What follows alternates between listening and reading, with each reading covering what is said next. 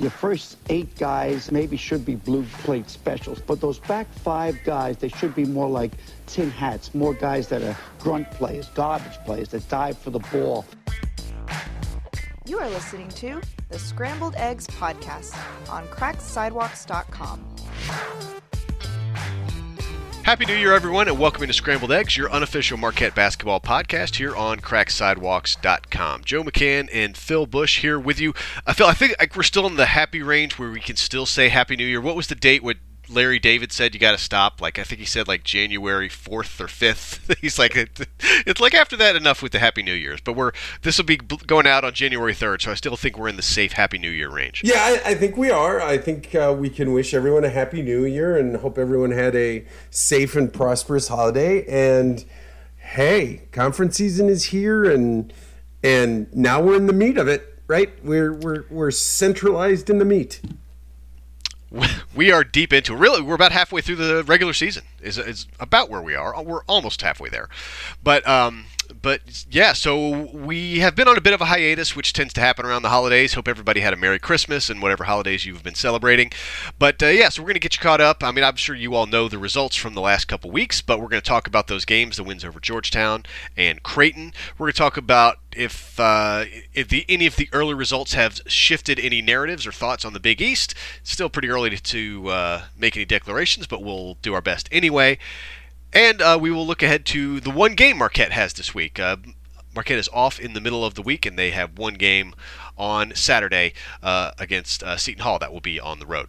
So, Phil, let's just start with, I guess, the thing most recent in everybody's mind. That was the win over Creighton. Great win over one of the teams really before the season, and really I think still now there are 3 teams people consider contenders for the Big East Championship, Creighton one of them. To get your first win in that 4-game series against those 3 teams, granted there are still teams that could hang around and surprise us, but I think to get the first win against Creighton certainly felt good for everyone, especially team fans and everything. But I think my first takeaway is if anyone was still questioning the value of Stevie Mitchell in the starting lineup, I hope that has been put to rest, because no matter what the box score says, you felt his impact right away in that game. Yeah, absolutely. And there was an emotional lift to having him back. I mean, the crowd was uproarious about having Stevie back in the starting lineup when he got announced. So yeah, having him back, again, it gave, I think it's not just what Stevie brings to the lineup, but I think it's also what roster or lineup flexibility he provides to Shaka, right? You can play Stevie with all sorts of different combinations. You don't have to chase extra minutes. You can shorten the bench a little bit if you need to. So yeah, having him back was great. And I also think, I think there was a little bit of angst, like, hey, have we hit a skid? Are we on the downside? The Georgetown blowout didn't necessarily put those flames out, because, quite frankly, you should blow out this version of Georgetown. I do think it was quite enjoyable that we got that we got Ed to go full Shaw Holloway and call out his players in the post-game press conference. That was pretty fun. But having said that, Georgetown victory was not did not say the ship was right. A little nervy the first few minutes of the Creighton game as everyone was kind of feeling their way out, especially Stevie. But boy, that second half and the Creighton game overall, it's got to make you feel a little bit better that maybe Marquette is fine, right? I don't know. Did you feel like Marquette was fine? Absolutely, and I want to get to that in just a second. But first, I did want to touch on something you mentioned briefly, real quick. The crowd, not only a sellout, but a Fiserv record, 18,086 people. Yeah. Shout out to the Marquette fans. I know when the schedule came out, one thing we were maybe a touch concerned about would be that first game against Creighton would be during the holiday break. Weren't sure what the crowd would be like on the day before New Year's Eve. No students, but not a problem at all. So shouts to everybody who went to the Marquette game, you and 18,085 of your closest friends, Phil. Yeah. Great crowd, and shout out to everybody who showed up. Yeah, it was great. And Amelia, the daughter character, got a got yet another appearance on the Jumbotron. So she was. She's super cute. The camera's going to find her. Yeah, apparently, the Wookiee holding her is not detracting enough. So they keep putting her on the Jumbotron, especially because she loves to dance to Taylor Swift. We've got a real Tay-Tay problem in my house right now. That's all right. Be that as it may, crowd was super super great, large, into it. And I would, and Shock even mentioned it a little bit in the post game with Homer and Tony. And I don't know, how much of this is coach speak and how much of this is like, yeah, legitimate, But he basically was saying, hey, the crowd really helped us through some tough spots in that first half that helped them kind of overcome some of the challenges they were seeing. Because, I think to get into it, especially in the first half and throughout the game, the defense was great. The first half, yes, the offense was creaking. It was a little bit creaky. Yeah. A little shaky, but like getting back to your original question before I went off on that sidebar. Could you do a tangent to the tangent?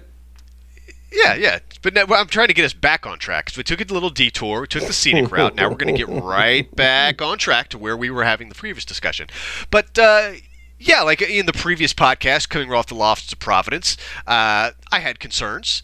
I dialed back maybe national championship speak just to say, yeah, this is still a very good team, but I kind of want to see more before we're talking top of the top there. And some of that anxiety, I think, is worse among some other fans, but, because I'm on Twitter just like everybody else is. But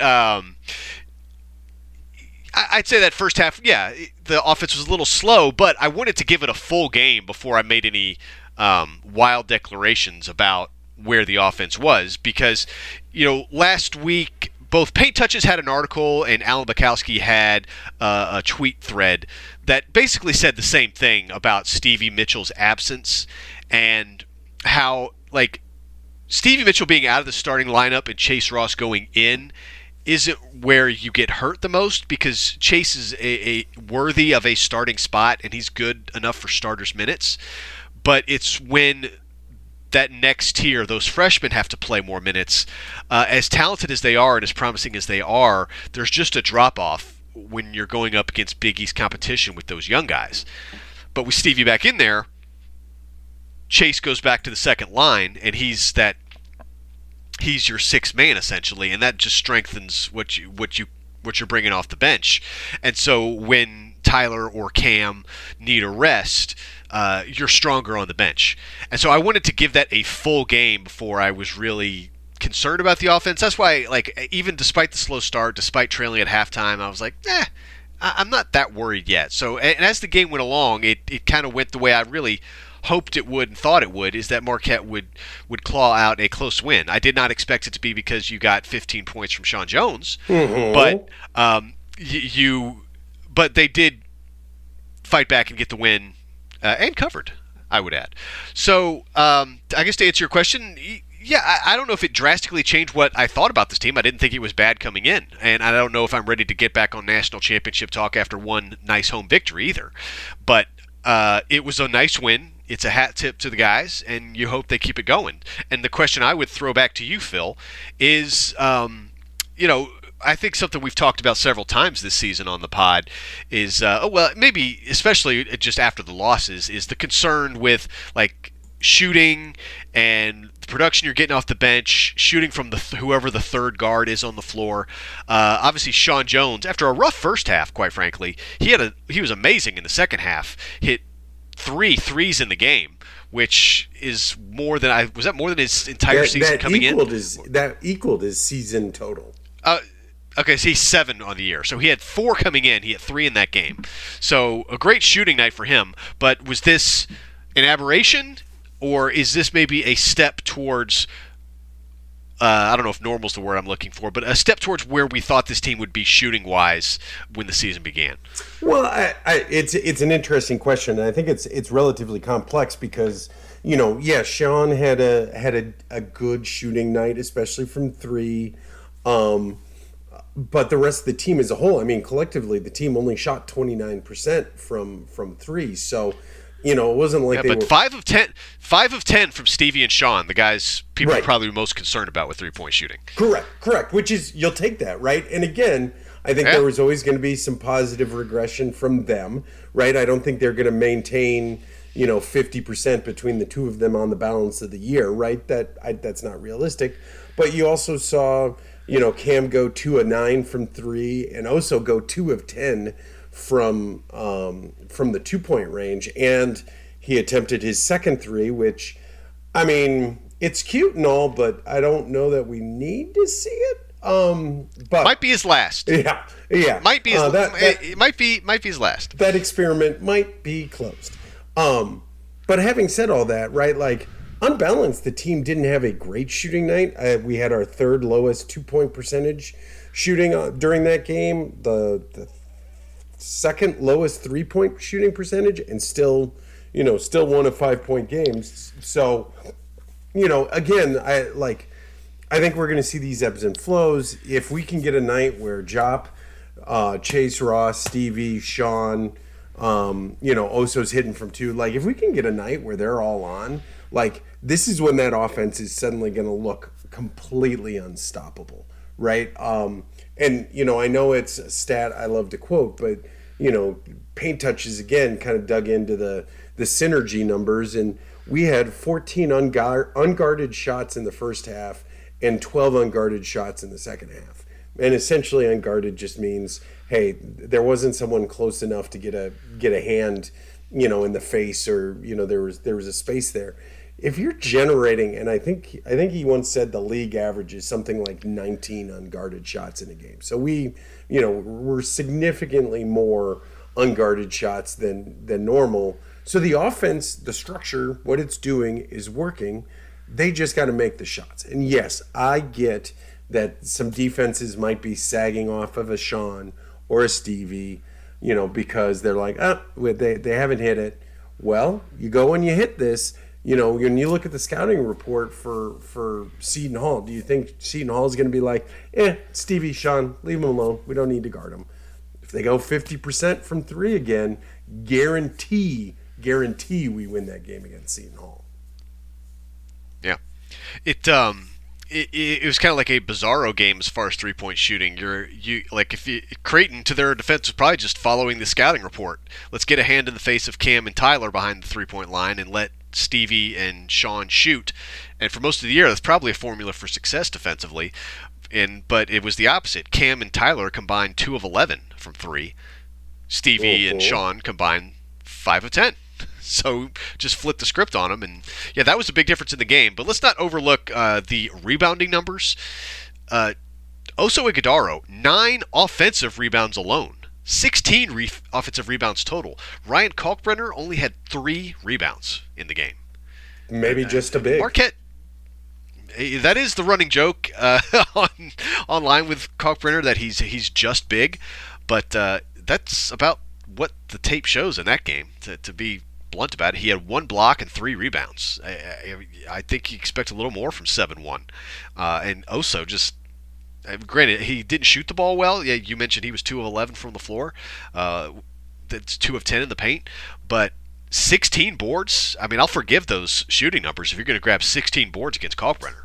Right. Well, and I think the way they went about it, and again, I think this is the interesting chess match that's going on, right? A lot of those rebounds, and I assume he gets the credit because it was directed, right? But a fair number of those, especially the offensive rebounds, were essentially what I would call slapbacks, right? Where Oso the tap outs, right?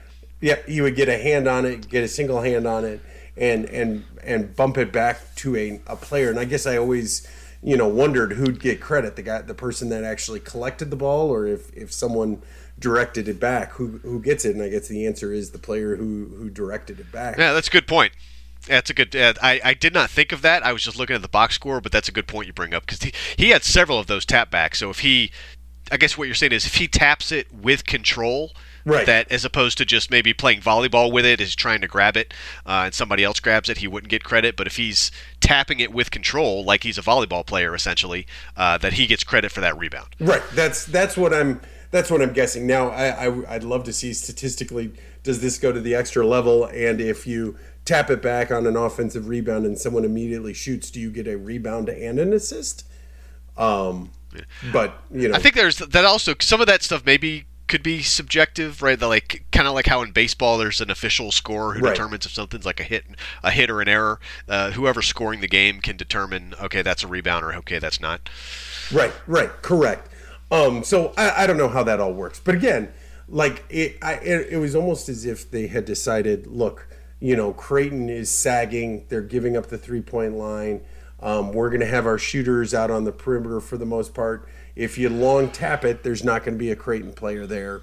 We're likely to get that ball, and it seemed to work, right? So it's almost the point counterpoint, right? Okay, hey, we're going to sag off the shooters except for maybe one or two, and then that clogs the paint a little bit.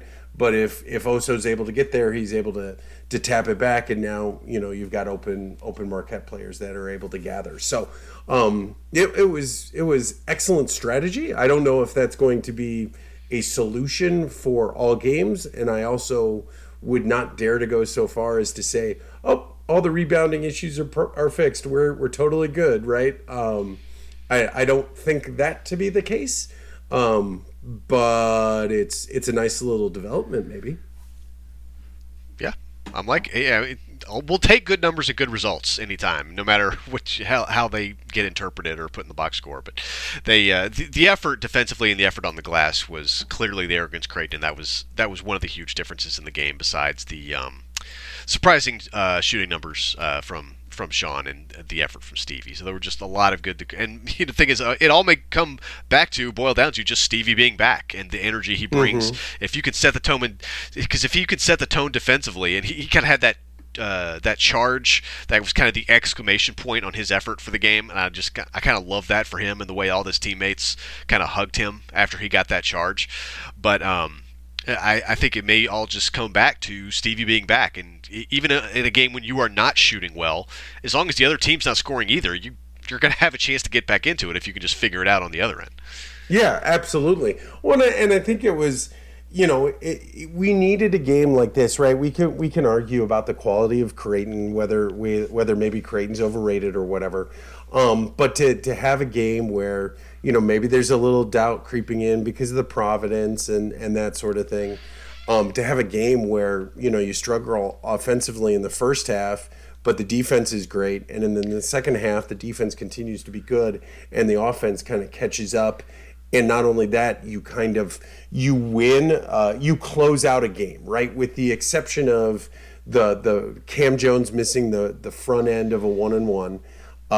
Which, again, Cam has had a rough couple of games. I'm expecting some sort of big bounce back from him. Like, you do not keep that guy down. He's going to come back and get his at some point. But having said that, with the exception of Cam missing the front end of that 1-on-1, they locked down in the last minute. They put that game away. It wasn't that Creighton gave it away or Creighton, didn't try and win it. Marquette beat Creighton in the last minute of that game, which is a really great thing to see when you're facing this kind of competition. Again, you can tell they're a little more veteran. They're not panicked. Maybe the crowd is a little panicked, but they're not panicked. They stuck with the game plan in the first half, adjusted at halftime. Shaka wins second halves, and it happened again, and we saw the result as a consequence. And that's what you would come to expect with a team with this kind of experience that Marquette has. So a solid W in the Creighton game. And, one thing, Phil, is we can maybe shift the focus a little bit to the Big East as a whole and what we think of Marquette just 3 games in here in the conference play. Funniest thing about the last podcast we recorded it before I said in that last podcast one of the big gaps, one of the big problems for Marquette in the quest to repeat as Big East champs was how good Creighton is, or how good Connecticut is, because I thought there was a pretty big gap between Creighton and everyone else, including Marquette. And then what happened, that night? Well, of course, Connecticut not only went out and lost, but they lost Donovan Clingan. So, whoops. Yikes. Hey, it's good to see that you can jinx teams that aren't just ours. Yeah, that's awesome. So, I mean, at the moment we are recording this, the Big East standings, Providence and Villanova tied at the top at both 2-0. Connecticut and Marquette both 2-1. We got 4 teams at 1-1. Creighton's at 1-2, and then we got our friends DePaul and Georgetown down there at the bottom, both with zeros. Again, at the time as we're recording this on Tuesday night. So I don't know if I'm like drastically backing off what I said, Phil, but I guess I am a little bit because of Klingen's injury. He's out 3 to 4 weeks. Anytime you're talking about a big man with a foot injury, it's a big deal. And they say 3 to 4 weeks, but who knows what he's going to be like when he gets back and if it takes a little longer. And I was looking at, well, before I get into Connecticut too much, Phil, any early impressions from you as far as where Marquette is, where the rest of the league is, after just 3 games? I think the big thing is, again, I think we've got a clear tier, right? And again, I recognize that Marquette, UConn, and Creighton were all upset to varying degrees, right? But I think we've got a clear set of tiers, right? You've got Georgetown and DePaul, who, assuming they have to play each other and finish a game with one of them winning, those may be their only conference victories is over each other. First one's this Saturday, by the way. Yeah, January 6th. Weird. One of the worst. It could be one of the worst things to happen on January 6th in DC in quite a while. But no, please continue. Boy, it's a real humdinger. But so that's the bottom half. The very bottom. Marquette, UConn for sure.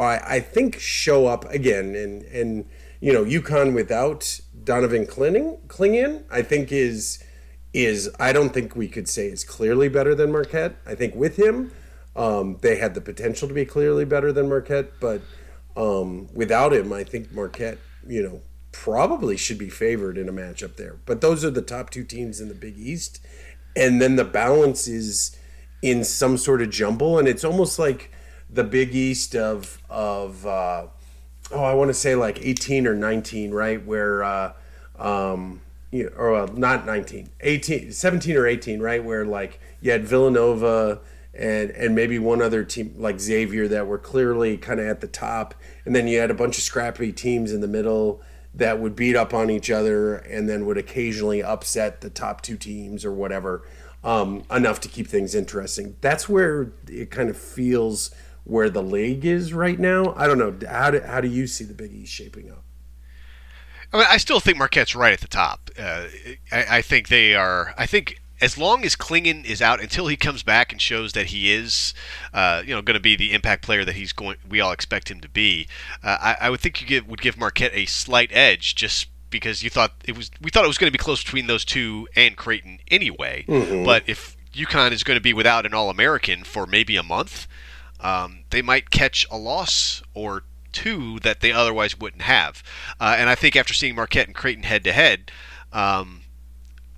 granted they was on Marquette's home floor, but I think there would be a good chance Marquette could beat Creighton again if we could get a similar offensive performance or a similar rebounding performance from the team and maybe another surprise offensively like we had in that game. But I was looking at Connecticut's schedule, though, Phil, and I'm thinking, so I could speak generically, maybe they'll have a couple losses, but if you actually look at the schedule and see, okay, where would that potential loss come from? So, Kling got hurt on December 20th against Seton Hall. So they said 3 to 4 weeks. So if it's 3 weeks, they've already played 2 games, St. John's, DePaul, beat both of them.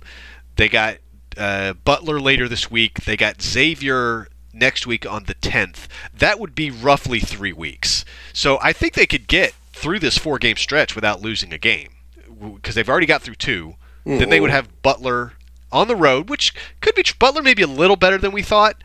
I think on the road at Butler is one of those games where if you play like crap, you can lose, but if you play your game, you win. Xavier, I think they win that one fine, even though it is on the road. But again, play terrible, anything could happen. Then you've got Creighton, or I should say Connecticut has Georgetown at home. They could win that one without Klingan and probably 2 or 3 other starters. Then it's if Klingen's injury stretches into that fourth week or longer, that's where I would get concerned that they would lose another game, because then they've got Creighton at home and then Villanova on the road. So if Klingen's injury lasts longer than a month, that's where they could maybe catch another loss or two that they otherwise probably would not have. But if they get him back in that 3-week time frame, I think they'll be fine and wouldn't.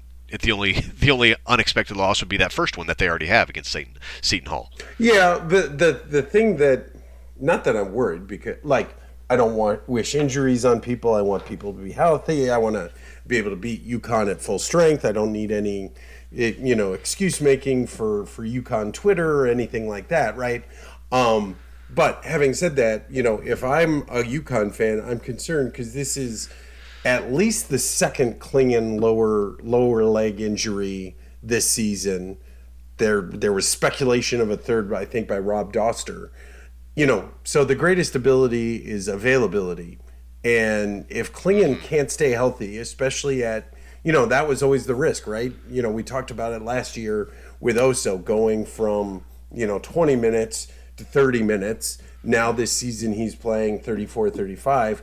Can you stay healthy through that stretch? Klingen and Oso are two different body types, two different styles, whatever. But if Klingen, even if he comes back in 3 weeks, I'd be worried, will he be there for the rest of the season, right?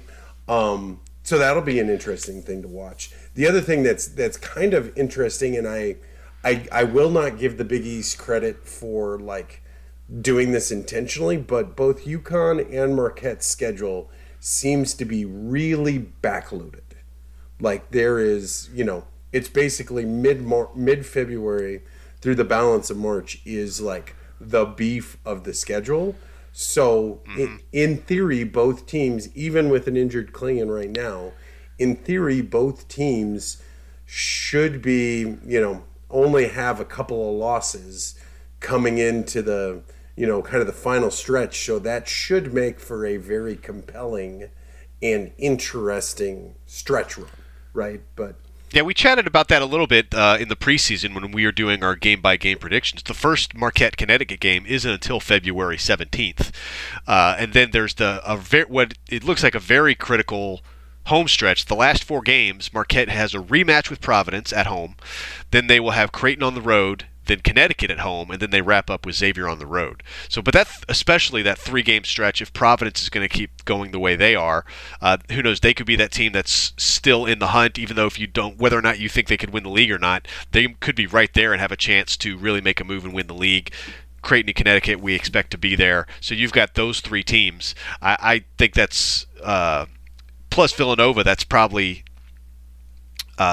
Including Marquette, so that's 4 of the top 5 teams I would think in the Big East, right? If you're talking about teams in the Big East that could make the tournament, it's probably those 5. Mm-hmm. It's the 3 we've been talking about, plus Villanova, plus Providence, and then I guess it depends on what you think about Butler and St. John's hanging in there and trying to get one more. Yeah, how are you feeling about Nova at this point? Are they better than we thought they were? I kind of feel like maybe Nova's a little better than we thought. Not a lot better, but a little better. And Xavier's probably fairly worse than we thought they were going to be. Villanova's just Villanova's just a head-scratching team because they can't beat anybody in the city of Philadelphia. Because they've lost to Penn, St. Joe's, and Drexel. So this is their worst Big 5 season in a long time. But they're beating just about everybody else. I mean, they beat Creighton. That was one of the surprises. They beat Creighton in Omaha. They have a win over North Carolina. They have a win over Memphis. So they're that team that can beat Marquette or Connecticut and also lose to DePaul or Georgetown. There's just such a wide range of Villanova results. I'm just not sure what to think of them overall. I'm certainly going to be leery of potentially losing to them, especially when Marquette goes on the road. But my question with Nova, I guess, is if they have the consistency to be a top 3 team. If they can maybe crack through and maybe jump past Creighton or somebody else in the top 3 of the Big East. So I think, to answer your question, Villanova, good. I'm not sure they're top tier in the league yet. Just because those losses to St. Joe's and Drexel and Penn just make you just scratch your head like, how did that happen? Right. It's not just one; it's three of them, right? Those are just three just real stinkers of losses. Who's the other team you asked me about? No, I was saying Xavier. That I feel like Xavier and Nova have basically flip-flopped in my hierarchy in the Big Ten of where I thought they were going to be. A Big East. Big East. Did I say Big Ten? Holy crap! You did say. Yeah, I know you have Badgers in your household, so that kind of perceives. It's a real tragedy. Sneaks in there sometimes. Yeah. But Xavier. yeah, I mean Xavier's got a lot of losses, but they're not too many of them are bad, right? I mean they lost to Purdue, just like we have. They lost to Houston, so they lost to like two of the top 4 teams in the country. They lost to St. John's, huge. So I wonder why it got that bad. But then they also blew out Seton Hall. So yeah, Xavier I can't figure out quite yet. Yeah, that they also have a wide range. And they've got some injury troubles and stuff like that. So it remains to be seen. But I think the long story short is on the conference so far, limited data set. With the exception of hey, maybe this team is a little higher and that team's a little lower. I haven't seen anything that changes my mind on who the likely winners of the conference are, and I just think there's going to be a lot of carnage in the 4 through 9 spots. I do think DePaul and Georgetown could both finish 1-19. I really think that's on the table, with obviously wins against each other. And then I think by the time we get to the last game, I think there will be a clear top 3 of, in some order, Marquette, Connecticut, Creighton. Yeah. With Providence, I know they're hot, and I know they're maddening to play at their place, but they've also got some losses coming. I don't know when, but they have some losses coming. Yeah, and hopefully one against us at home, right? At least. We owe them one for sure. Yeah, definitely. So yeah, I again, I know it's weird to say, given that we, that there was, off the bat there were the top 3 were upset, but again, those things happen, weird things happen, but I haven't seen anything to I agree with you. I haven't seen anything that changes, hey, these are the top 3 in some order. And I think this is depending on how much carnage there is, 4 through 9 in the pecking order. If 4 through 9 all end up, somewhere around, I don't know how the math works out, but if they're all somewhere in the range of, 11-9 to 9-11, right? Like, I don't know if you're going to be able to pick out, many more than 1 or 2 that get an NCAA bid. But if that carnage in the middle tends to be weighted towards the bottom, it could be a 6-bid league, but I think it's most likely to be a 5-bid, with the worst case being a 4-bid league. Yeah, I think I'm kind of with you there. If I had to put a number on it right now, I'd probably guess 5. But I think the talent in the league is so deep, I could see, maybe a 6 team getting to Dayton or something. But yeah, we'll maybe figure that out over the next month. And I guess, speaking of the carnage, Phil, I guess it's something just to keep in mind as we go through this season, and this is some advice I could take myself sometime, is just remember there's going to be what the F kind of losses here and there for everybody. Marquette, Creighton, and Connecticut all took one the first night. It's just, I think over the course of 20 games, the cream will rise to the top, and I expect Marquette, Creighton, and Connecticut to be in some order, those 3 teams.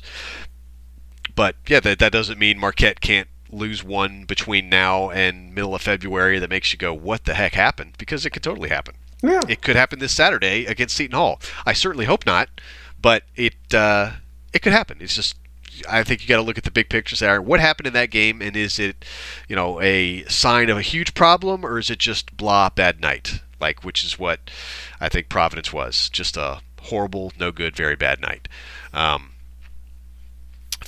So, speaking of Seton Hall, Phil, how do you feel about Saturday's game against the Pirates? This one will be in Newark, so hitting the road to take on Shaw's team. Seton Hall is currently 8-5 on the season, 1-1 in league play. Of course, we mentioned they had that big upset win over Connecticut, or I guess they are now 2-1 in league play, I should say. Oh, I'm looking at the wrong schedule. Sorry. Seton Hall is they're 1-1 in league play. They had the big upset win over Connecticut to start the season. Then they went out and lost big to Xavier on Saturday the 23rd. They've actually had a long time off. Gosh, they haven't played since December 23rd, and now they are. Their next game is actually probably when many of you are going to be listening to this on Wednesday against Providence. So long rest for them, but at least they have a game between now. They have a game before they take on Marquette. So what do you think about Seton Hall early goings? They have that one really nice win, but they also have a handful of losses, but none to really any bad teams. Yeah, I'm really trying not to, because it's been burned before, right? Like both Wisconsin and Providence, I was fairly cocky and confident that, hey, these are wins. I can see a path where Marquette has an off shooting night, Seton Hall really rebounds the ball well, and it's a road game. Maybe we get a little rattled, whatever it may be. Something goofy happens.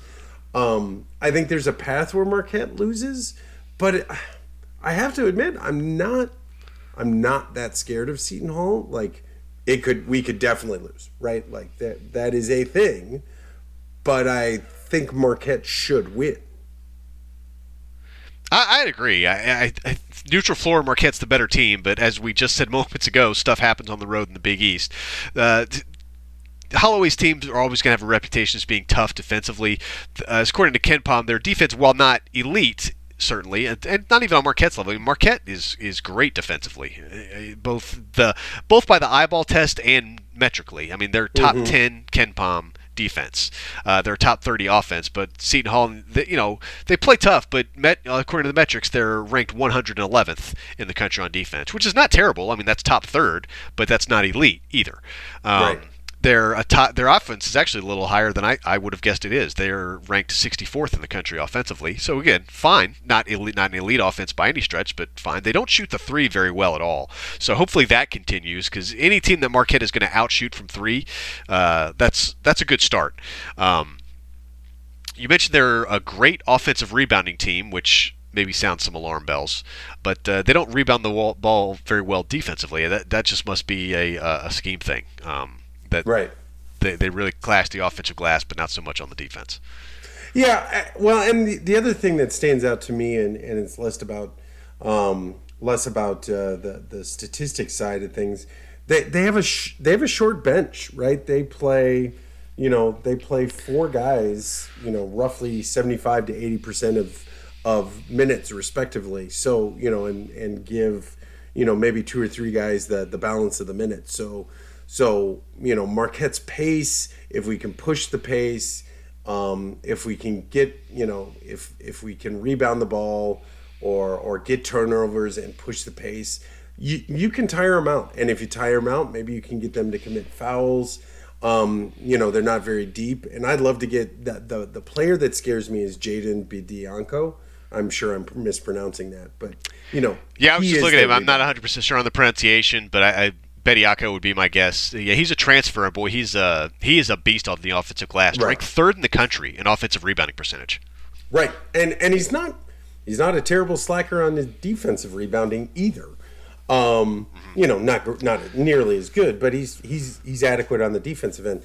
So that's going to be an interesting matchup for Oso. Will Oso be able to defend him? Will Oso be able to keep him off the glass? I think this is going to have to be a team effort to keep Seton Hall off the offensive glass.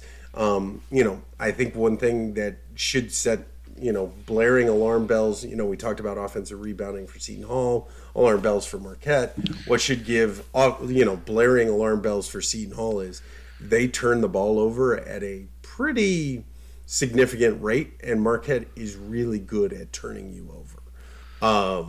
So Marquette should be able to generate, a lot of live ball turnovers, which could result in points. And to me, that's one of the most demoralizing things in basketball is if you're trying to set up your offense or bring the ball up, and the next thing you know, the team's going the other way and scoring a bucket.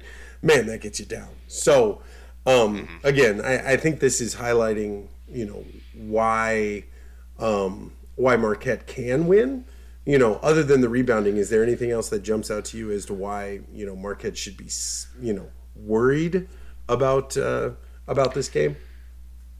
No, I think you kind of hit on it. I think that and just the road environment, and sometimes you just don't get a friendly whistle on the road, and I've never been one to blame officiating, but I think I don't want to say it's has zero effect on a game, but when you have a guy in foul trouble or you get a tough call here, a tough call there, it can rattle you, and those are just things that go with playing on the road in the Big East. So, but I would say, I think you've kind of hit on it. The biggest concern is what Bediako can do rebounding the ball, and as if they get several second chance points, then their poor shooting from three won't be as big a deal if they're getting easy putbacks and layups.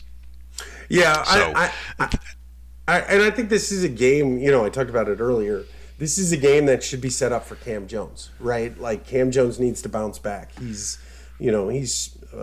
just looking it up. He's gone in the last 1, 2, 3, 4, 5 games.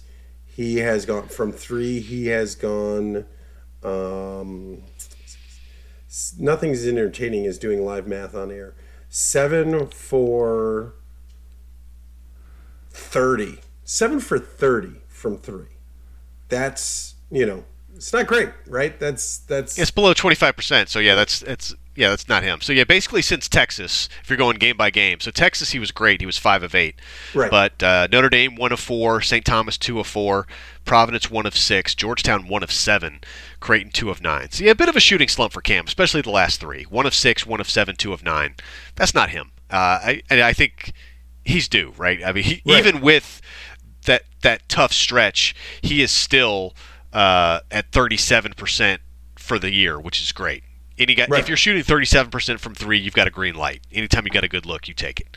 Right. So he's still fine on the season. Just a little mini slump. I would agree. Nothing to be overly concerned about. Maybe this is a game where maybe he gets loose.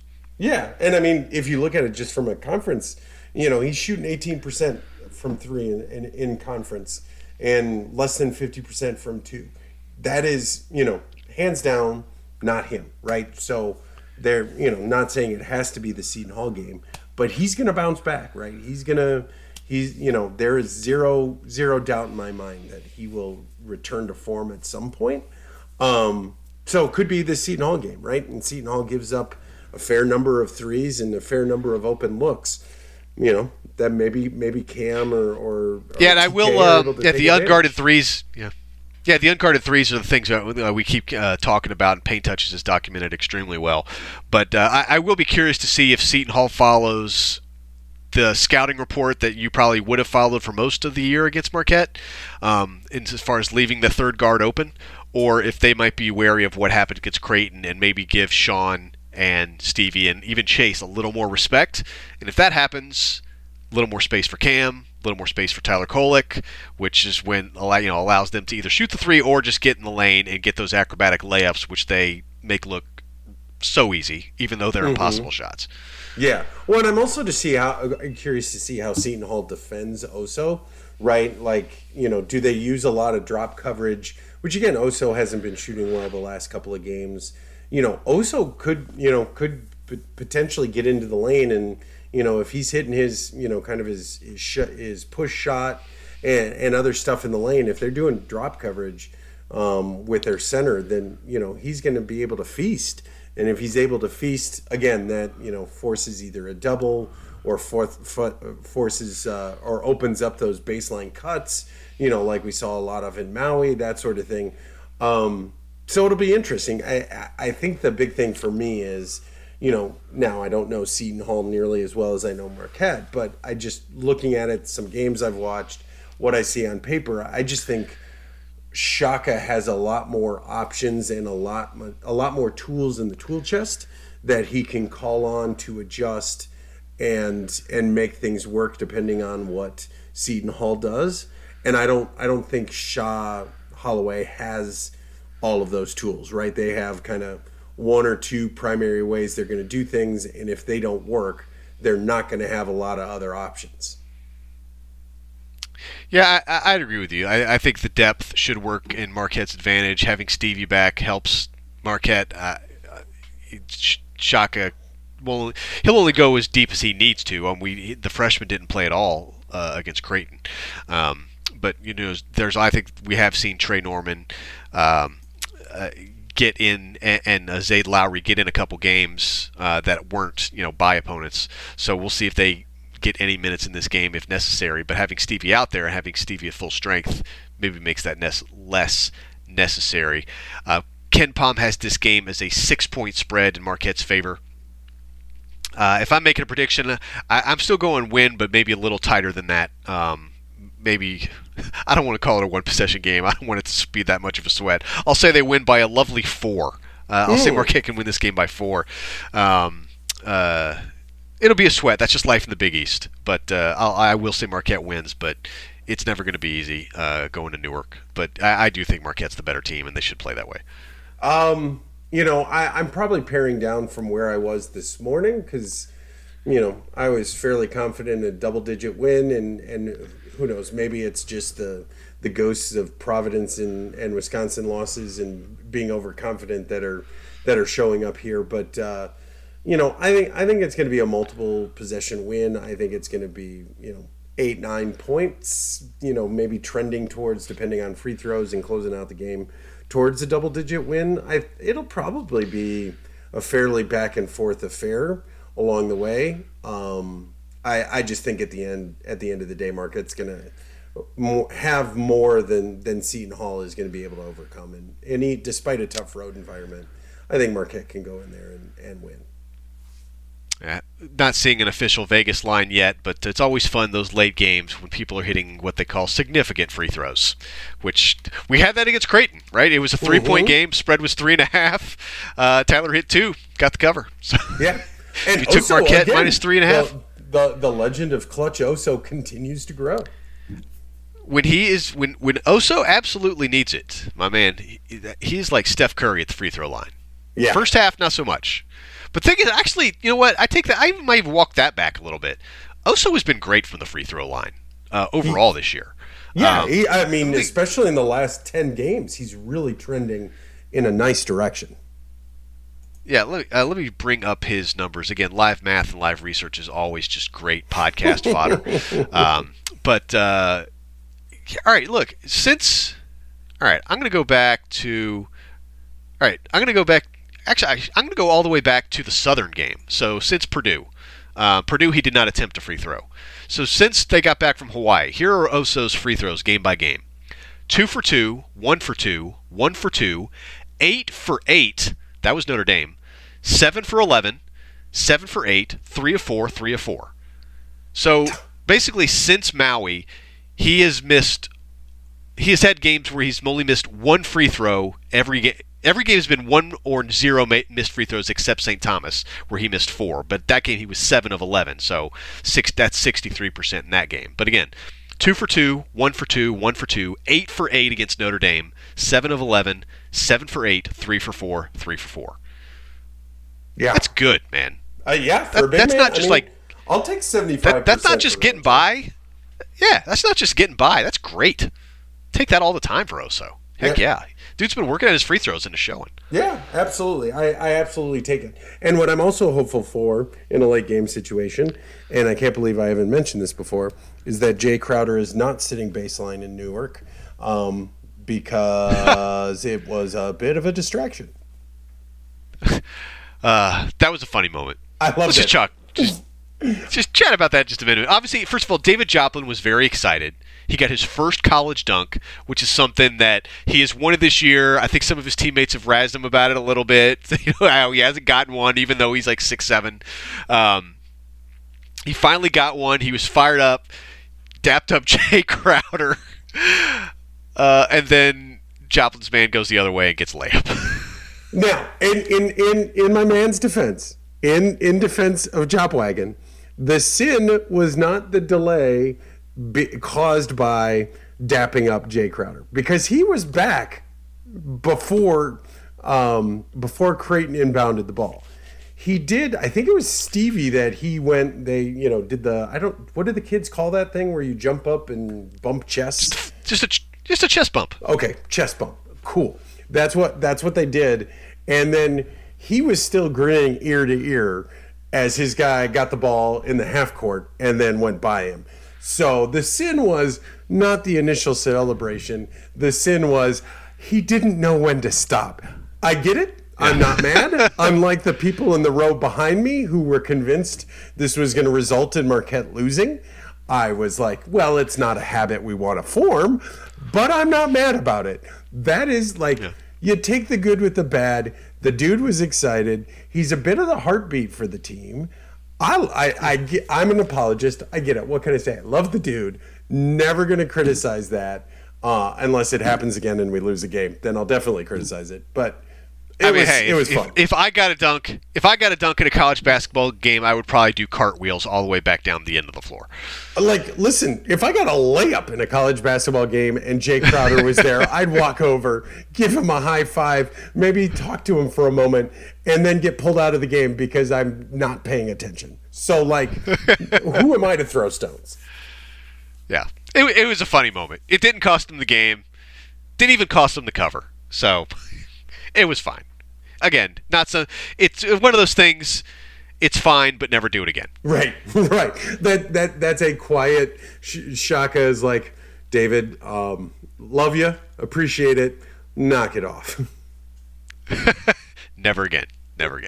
All right, that was funny. I hope Joplin gets another dunk and acts like he's done it before, because now he has. Right. All right, so I think that's about going to do it a wrap for this podcast. So we're both on board. Relatively close win. I'm saying a little closer than you, but we both agree. Better team. Marquette plays its game. Should be a W in Newark on Saturday. Yep, I would agree. So I would agree with you, and I hope it is so. All right. Very good.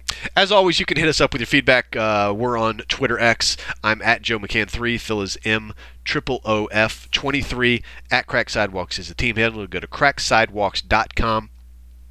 Post the comments there on the .com. And always remember to rate, review, and subscribe Apple Podcasts and Spotify. Phil, final thoughts before we go enjoy the rest of the week. Unrelated to Marquette basketball. Shouldn't we call it X Twitter? Because then it's like EX-Twitter, because it used to be Twitter. I like that. Yeah, I do that. Yeah. X Twitter. X Twitter, right. Instead of Twitter X? Okay, maybe I'll try to make that a thing. Yep, you're welcome, America. And let's go enjoy the game on Saturday. All right, go Marquette, and as always, have a good week, everybody. Seashells and balloons.